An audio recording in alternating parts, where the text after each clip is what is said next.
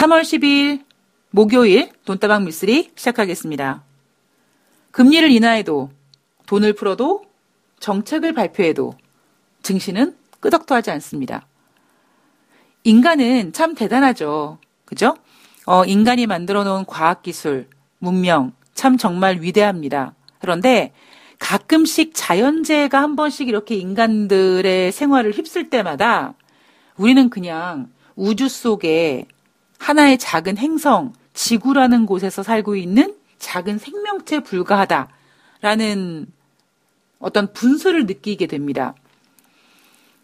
제가 어제 방송에서 3월 11일 왜 이렇게 날짜가 익숙하지? 9.11도 아닌데? 라고 생각해 봤더니 2011년 3월 11일 날 일본에서 지진이 발생됐던 날이었더라고요. 저는 그때 팍스넷이랑 이제 머니투데이 방송 두 곳에 출연을 하려고 약간 비슷한 시간대에 출연 시간이 정해져 있어서 이제 한 곳에서 방송을 하고 이제 다음 방송국으로 넘어가려고 하는 찰나에 그 TV에서 와, 그 헤일이라고 하나요? 그 바닷물이 인간이 살고 있는, 그러니까 인간보다 큰 집이며 자동차며 뭐 모든 거를 그냥 쓸어버리지 않습니까? 제가 그 모습을 보면서 정말 무서웠고요. 그리고 야, 진짜 인간이 별거 아니구나라는 거를 새삼 느꼈던 때가 바로 2011년 3월이었습니다. 바로 3월 11일이었습니다. 그리고 금융시장에서 제가 나름대로 꽤 오래 몸담고 있는데요. 뭐 가끔씩, 뭐 10년에 한 번씩 아니면 몇 년에 한 번씩 이렇게 금융시장이라는 거는 인간이 만들어 놨음에도 불구하고 이 금융시장에서 인간이 어떠한 짓을 해도 약발이 먹히지 않을 때가 종종 있거든요. 그런 거를 경험할 때마다, 그런 거를 이렇게 볼 때마다 아, 참 인간이 별거 아니구나라는 생각을 하게 됩니다. 저는 어쩌면 그런 데이터들이 있다 보니까 앞서에서 여러분, 트럼프 대통령 너무 크게 보지 마십시오. 트럼프 대통령이 재선하기 위해서 증시를 하락시키지 않을 것이다. 뭐 계속 부양책을 써서 주식시장이 좋아질 것이다. 라고 너무 트럼프 대통령을 크게 보지 마십시오. 그저 한낱 인간에 불과합니다라는 얘기를 할 수 있었던 이유가 바로 그러한 신념에서 온 게 아닌가 싶습니다. 제가 오늘 방송을 조금 늦게 올려드리고 있죠. 오늘 대한민국 내마녀의 날입니다. 뭐 내마녀의 날 결과를 보고 방송을 올린다 별로 의미 없어요. 지금은요. 내마녀의 날이 중요한 건 아닙니다. 제가 오늘 방송을 좀 늦게 올린 이유는 오늘 대한민국 시간으로 오전 10시에 무언가를 발표를 한다고 해서 뭘 발표할까? 물론 기대도 안 해요. 예. 트럼프 대통령이 지금 내놓을 것도 없고요. 그리고 내놓는다 손치더라도 약발이 안 먹힙니다. 그래도 혹시 뭐 쌈박한 게 있나? 라고 트럼프 대통령이 어떤 연설을 보고 방송을 올려드리려고 원고를 좀 늦게 준비했습니다. 자, 우선 WHO에서 코로나19 확산 사태에 대해서 팬데믹 선언했습니다. 이것 때문에 뉴욕 증시가 뭐 더 크게 하락했다. 저는 그렇게 보진 않습니다. 뉴욕 증시 새벽에 장중에 7%까지 하락했었거든요. 오히려 막판 종가쯤 됐을 때 이제 5%대로 낙폭을 줄여놓은 겁니다. 이미 WHO에서는 팬데믹이라는 걸 선언하지 않았을 뿐 우리는 심증적으로 그리고 전문가들이 보는 그러한 관점에서 이미 코로나19는 팬데믹이다 라고 인식하고 있었기 때문입니다. 제가 앞서서 WHO에서 국제 비상사태 선포하느냐 마느냐 그랬을 때 비상사태를 선포했지만 중국과 교류라든가 여행은 뭐 금지하지 않았다. 그게 제가 방송에서 뭐라고 해드렸냐면 WHO에서 만약에 국제 비상사태를 선포하면 다른 조직들 IMF라든가 OECD라든가 이런 곳에서 글로벌 경제 성장률을 하향 조정시킬 것이다 라는 이야기를 해드렸습니다. 그때 WHO가 국제 비상사태는 선포했지만 중국과 교역이라든가 교류는 금하지 않았다. 자, 그러면 뭐합니까? 그죠? 이미 무디스라든가 이런 곳에서 전기되는 상황을 보고 글로벌 경제 성장률을 다 하향 조정하기 시작했죠. 즉 그 얘기는 이날 WHO에서 팬데믹을 공식적으로 선언했다. 그것 때문에 뉴욕 증시가 더 하락했다. 그거는 그냥 갖다 붙인 핑계라고 생각을 합니다. 자, 뉴욕 증시는 종가 기준으로 5.86% 하락, 다우지수가요. 나스닥이 4.7% 하락, S&P 500이 4.89% 하락했습니다. 사상 최고치에서 20% 아래로 내려왔다. 2009년 이후 11년간 이어진 강세장이 종료되는 것 같다. 올해 증시 더 갈 거라고 그랬는데 많은 전문가들이 그죠? 2500포인트, 2600포인트까지 지른 곳들이 있습니다. 거기에다가 신흥국보다는 미국 증시가 더 좋다. 그렇게 지른 증권사들도 있고요. 여러분들은 이런 생각하실 수 있으실 거예요. 미쓰리 코로나19만 아니었다면 좋았을 거야. 라고 하실 수 있는데 저는 약간 생각이 다릅니다. 제가 올해 증시가 어려울 거예요 라고 말씀드렸던 이유는 그게 코로나19든 아니든 일단은 너무나 위에 올라와 있기 때문에 코로나19가 아니더라도 그 다른 무언가가 발생해도 이렇게 위태로울 정도로 하락할 수밖에 없는 상황이었습니다.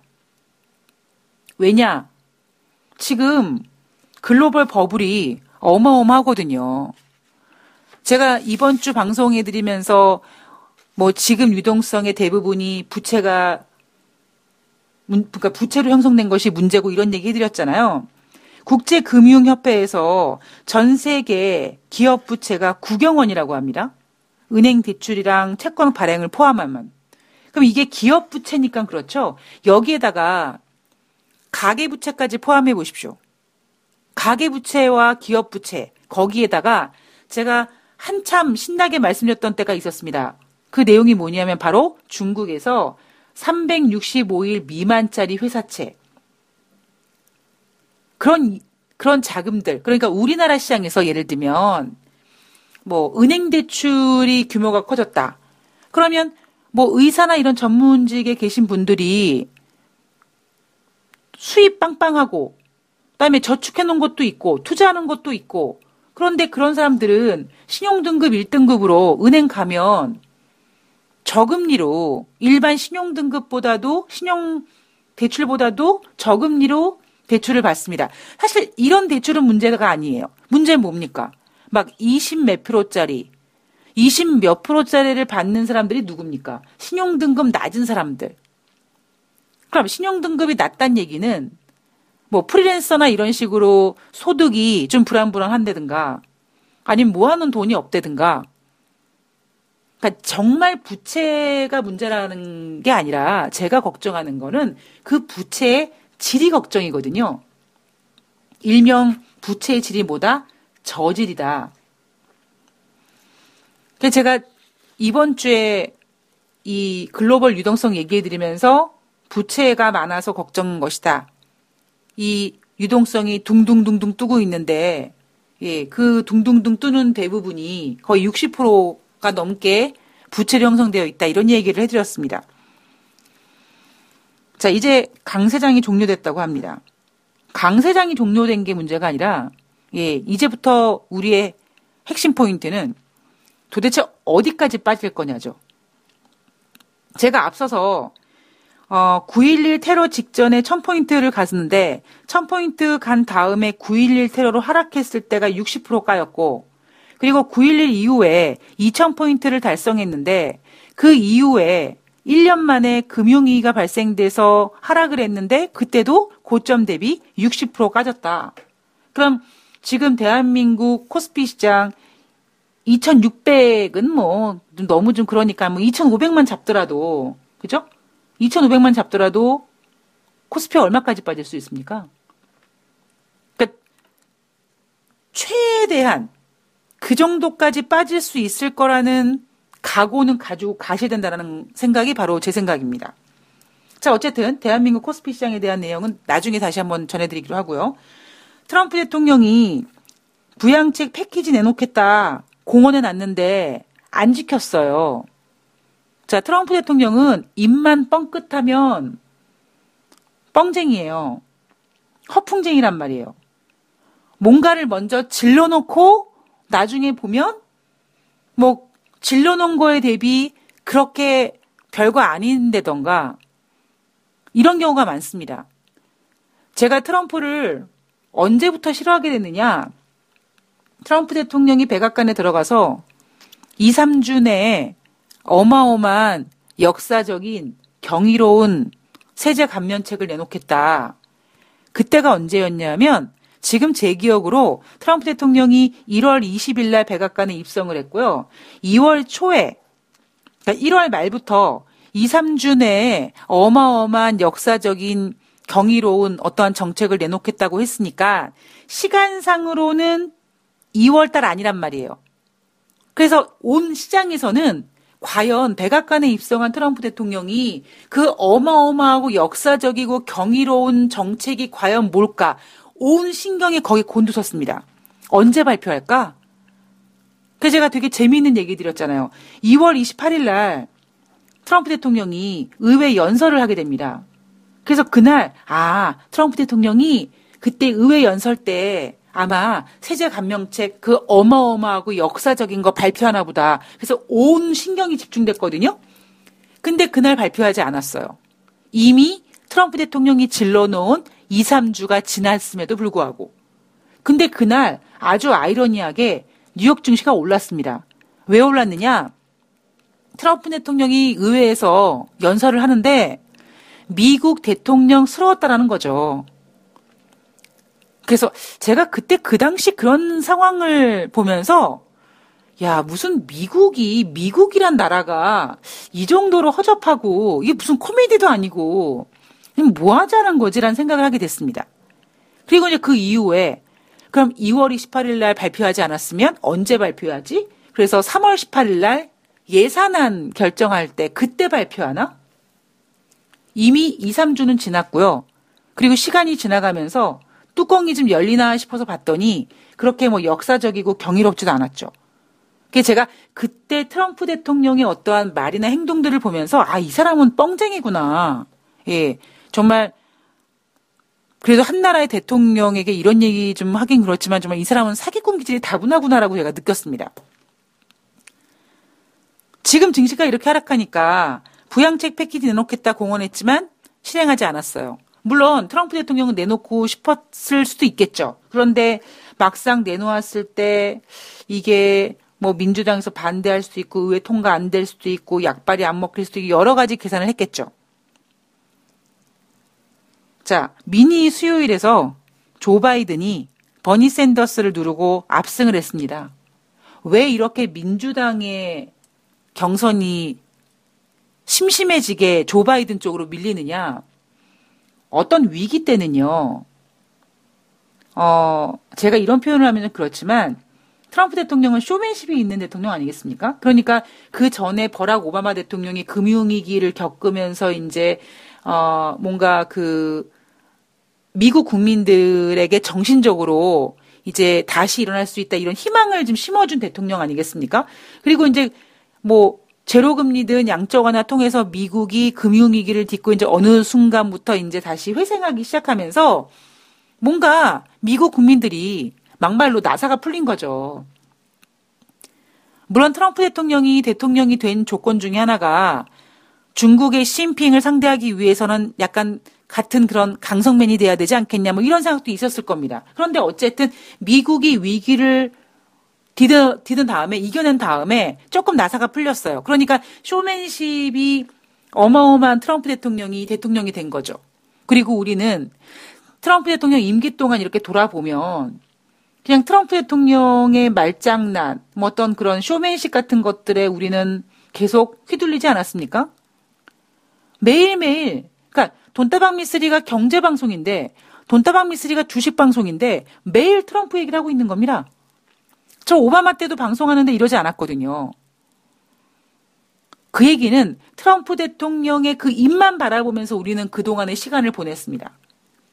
그리고 트럼프 대통령이 앞으로 또 대통령이 될 거고, 대통령이 될 건데, 대통령이 되기 위해선 경제가 좋아져야 되고, 경제가 좋아지기 위해서 경제를 키울 거고, 이렇게 트럼프를 크게 봤던 거죠, 사람들은.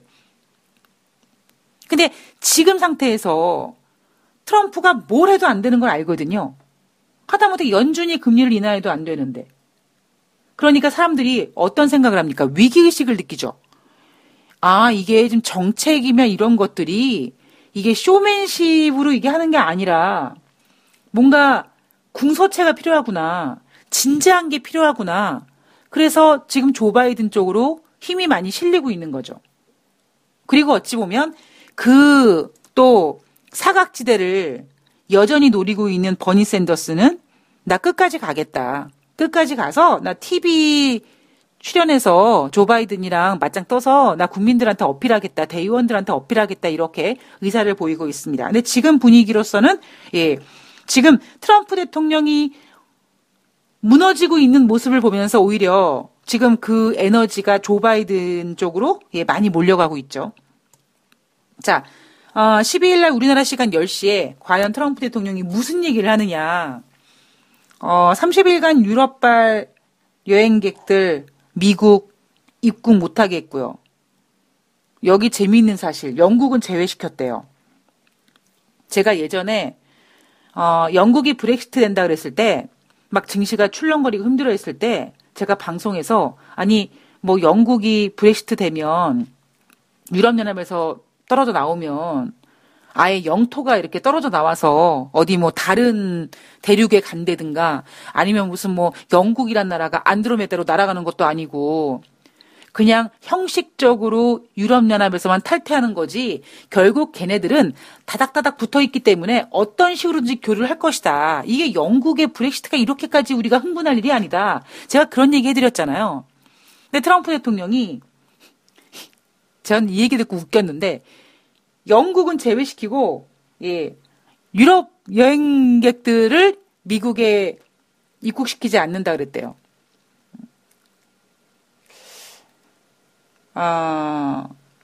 그냥 저는 트럼프 대통령 바닥을 좀 보고 있는 것 같아요, 개인적으로. 그리고, 뭐 타격받은 기업들에게 저금리 대출을 해주겠다. 지금 대출해주고 그래봤자 다 밑빠진 독이 물 붓기라고 말씀드렸습니다.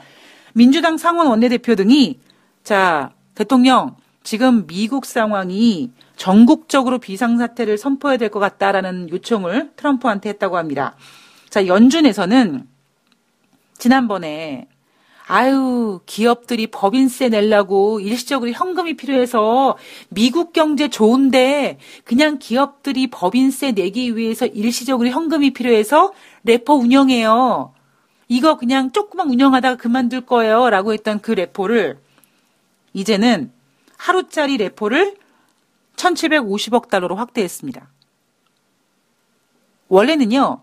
제 기억으로는 올해 1월 10일까지 하루에 1,000억 달러로 확대하기로 했던 걸로 기억하고 있어요.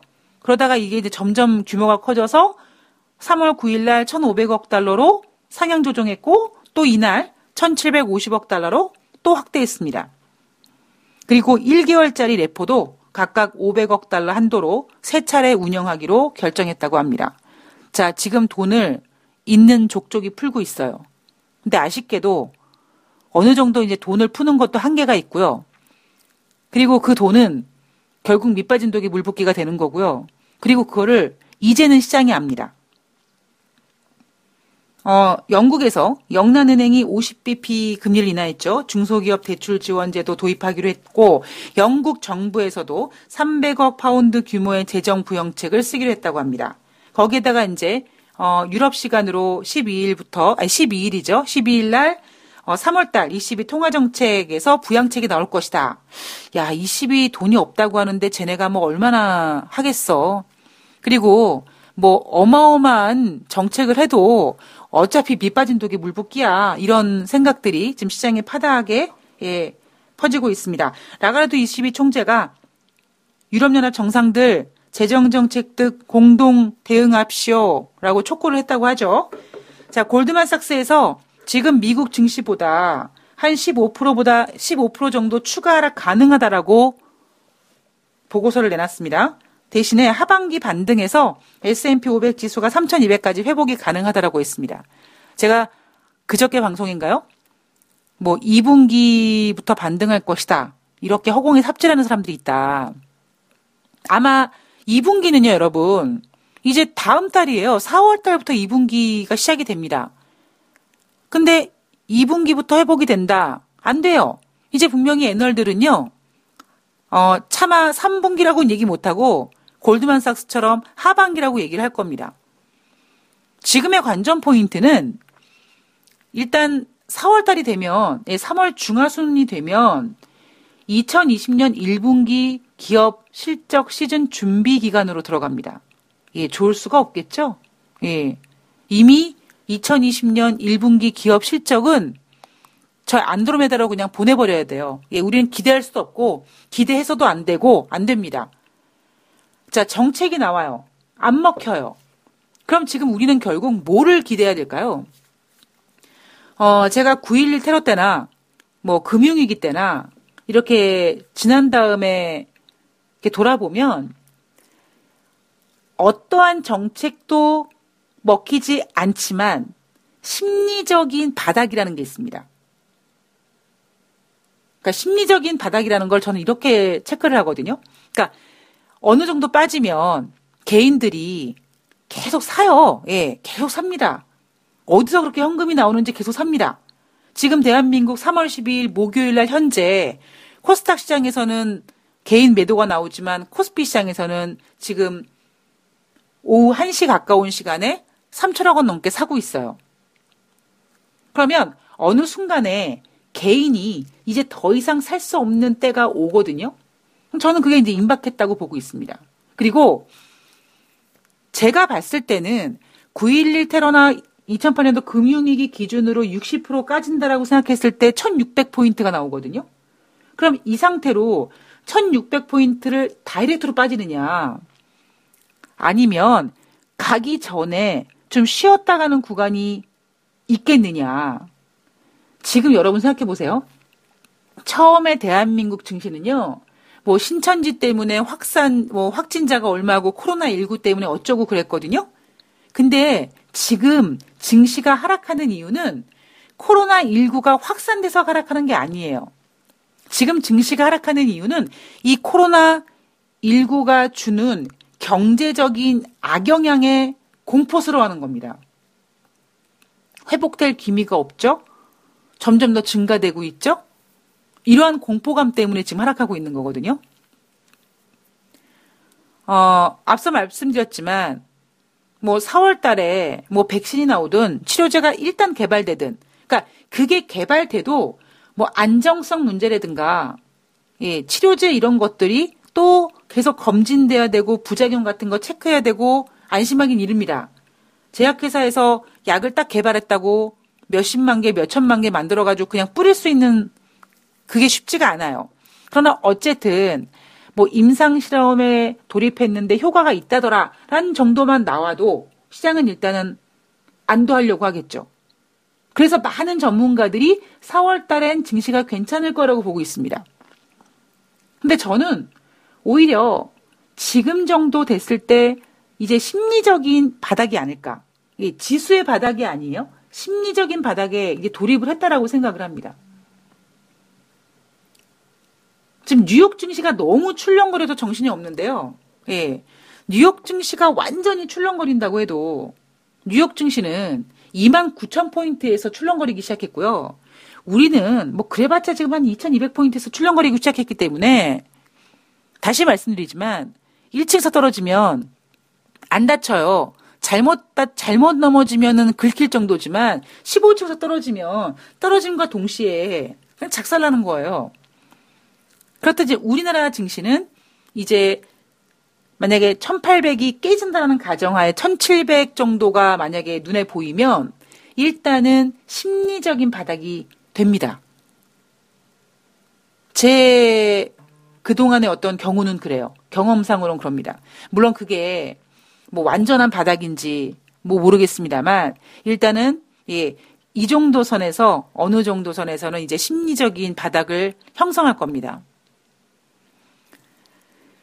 너무나 시장이 힘들죠? 저는 사실 개인적으로는 너무 담담합니다. 예.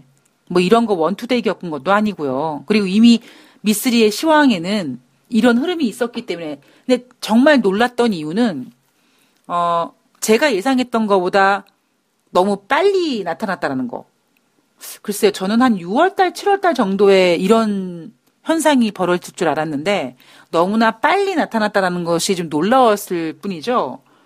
저는 매우 담담합니다. 담담한데도 담담한 제가, 그리고 저는 주식을 하지 않는단 말이에요. 주식을 하지 않는 제가 시장을 이렇게 보고 있으면 저는 담담한데도 되게 속상하고 마음 아파요.